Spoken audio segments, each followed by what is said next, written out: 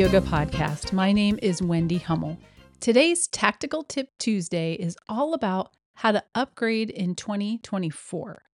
For the past several years, right around the winter solstice, so the first day of winter, I set aside time to reflect on the year. What went well, what I'm proud of, lessons learned, what do I want to change or do differently, what needs to go, what battles are worth fighting, and what is it that I want to spend more time doing. I also choose a word for the year. Last year it was nourish, and this year it is truth. And for my fellow yogis, satya. For me, a reminder not just to speak up or to not speak up in some cases by asking myself, is it true? Is it kind? And is it necessary? But more than that, it's also about living my truth. Last year I turned 55, which for some reason felt really big, even bigger than when I turned the big 50. A reminder maybe of my mortality and that I'm more likely perhaps to have more life behind me than in front of me. Hopefully not, but those are the things that were going through my head. In my process of reflection as I was dreaming and planning and journaling, I was imagining how I wanted to feel in 2024. What activities, people, and experiences bring me joy.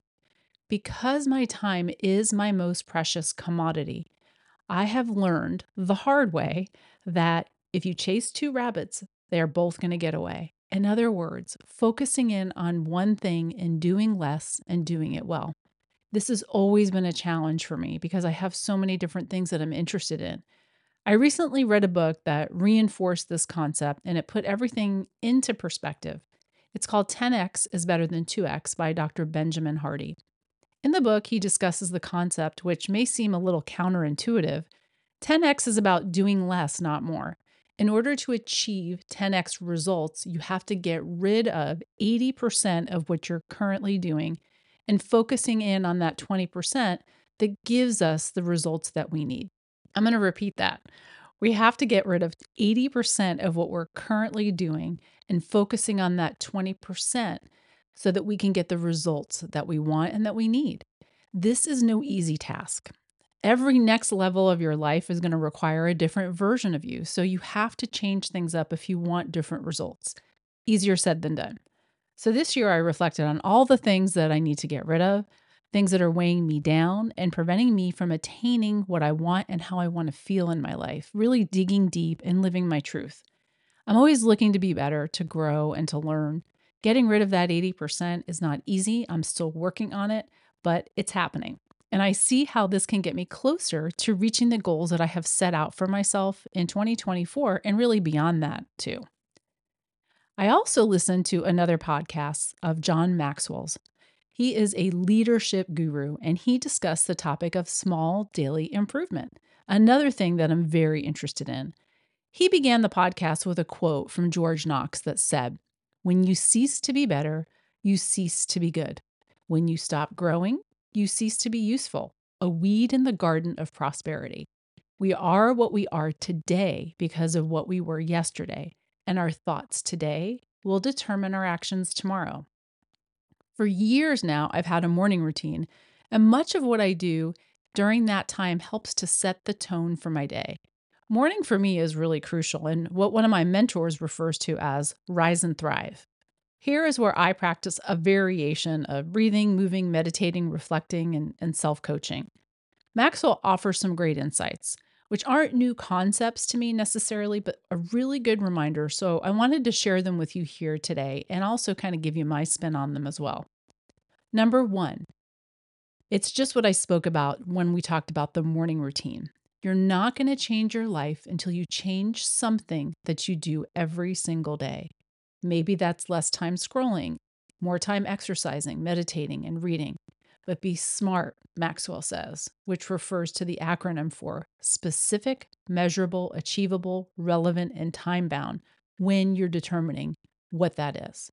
Number two, admit your mistakes. Love this one. This used to be really hard for me. I think that's why I like it so much. But the more that I grow and learn, I feel as if I don't know anything, quite honestly, and I have so much more to learn in my lifetime. Admitting when I'm wrong or when I've made a mistake is simply part of being true to myself. Number three, approach each day with curiosity. Ask questions. Unfortunately, I have really come to notice that a lot of the people that I interact with, they tell you what they think, and rarely do I have people ask me questions. I intentionally try and surround myself with people who are curious, who are growth and depth oriented, and adopt a conscious leader approach, which means that they have a growth mindset, are open and curious rather than a fixed mindset, or they're committed to being right and are often defensive. Number four, structure precedes evolution. Something I learned from another one of my teachers. On his podcast, John Maxwell puts it like this: we overestimate what we can do in a day, in a week, or even a month, but we vastly underestimate what we can do in a year. Life goals are achieved by setting yearly goals. Yearly goals are reached by setting daily goals. Daily goals are reached by doing things that may be uncomfortable at first, but will eventually become habits. Habits are powerful as they turn actions into attitudes and attitudes into lifestyles. Structure precedes evolution. Having a goal and then breaking it down to be achievable requires thought and planning. This is where that 10x comes in handy. To achieve the goal, maybe some other things need to go. And last, one of the things that Maxwell talked about is focusing in on your strengths, which I am a huge proponent of. There's some great assessment tools out there if you're unsure of what your strengths are, so you might want to check out a couple that I'll include in the show notes. Both of the ones that I'm going to include are based in positive psychology, a scientific approach to studying human thoughts, feelings, and behavior with a focus on one's strengths rather than their weaknesses.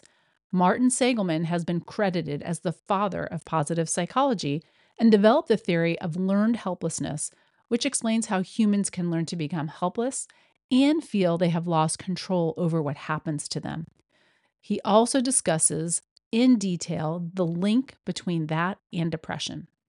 Seligman was frustrated with psychology's narrow focus on negativity or what's wrong with someone, mental illness, trauma, suffering, with very little attention to happiness and well being, flourishing, and strengths. Learned optimism and resilience became the groundwork for his programs and his field of study. I've been through a Train the Trainer program based on Seligman's work through the IACP's Valor Initiative and believe so strongly in this framework and have found it to be extremely beneficial personally, with my family, and also with my peers. I'll include this link in the show notes. This time of year is wrought with lofty goals that we all want to achieve. Once motivation runs out and fizzles out, which I know it eventually does for me every time I think like this, but it's essential to rely on your habits. How are you going to improve every day? What's one thing that you can do today and every day that's going to make your life better? And how will you get where you want to be a year from now? Maybe it's a fitness goal, a relational goal, career, financial. And remember, structure precedes evolution. And if you don't have a plan for how that's going to happen, you're going to be living someone else's. If you found value in this episode, please give us a review and share it with somebody else that you think might benefit. And remember, we are better together.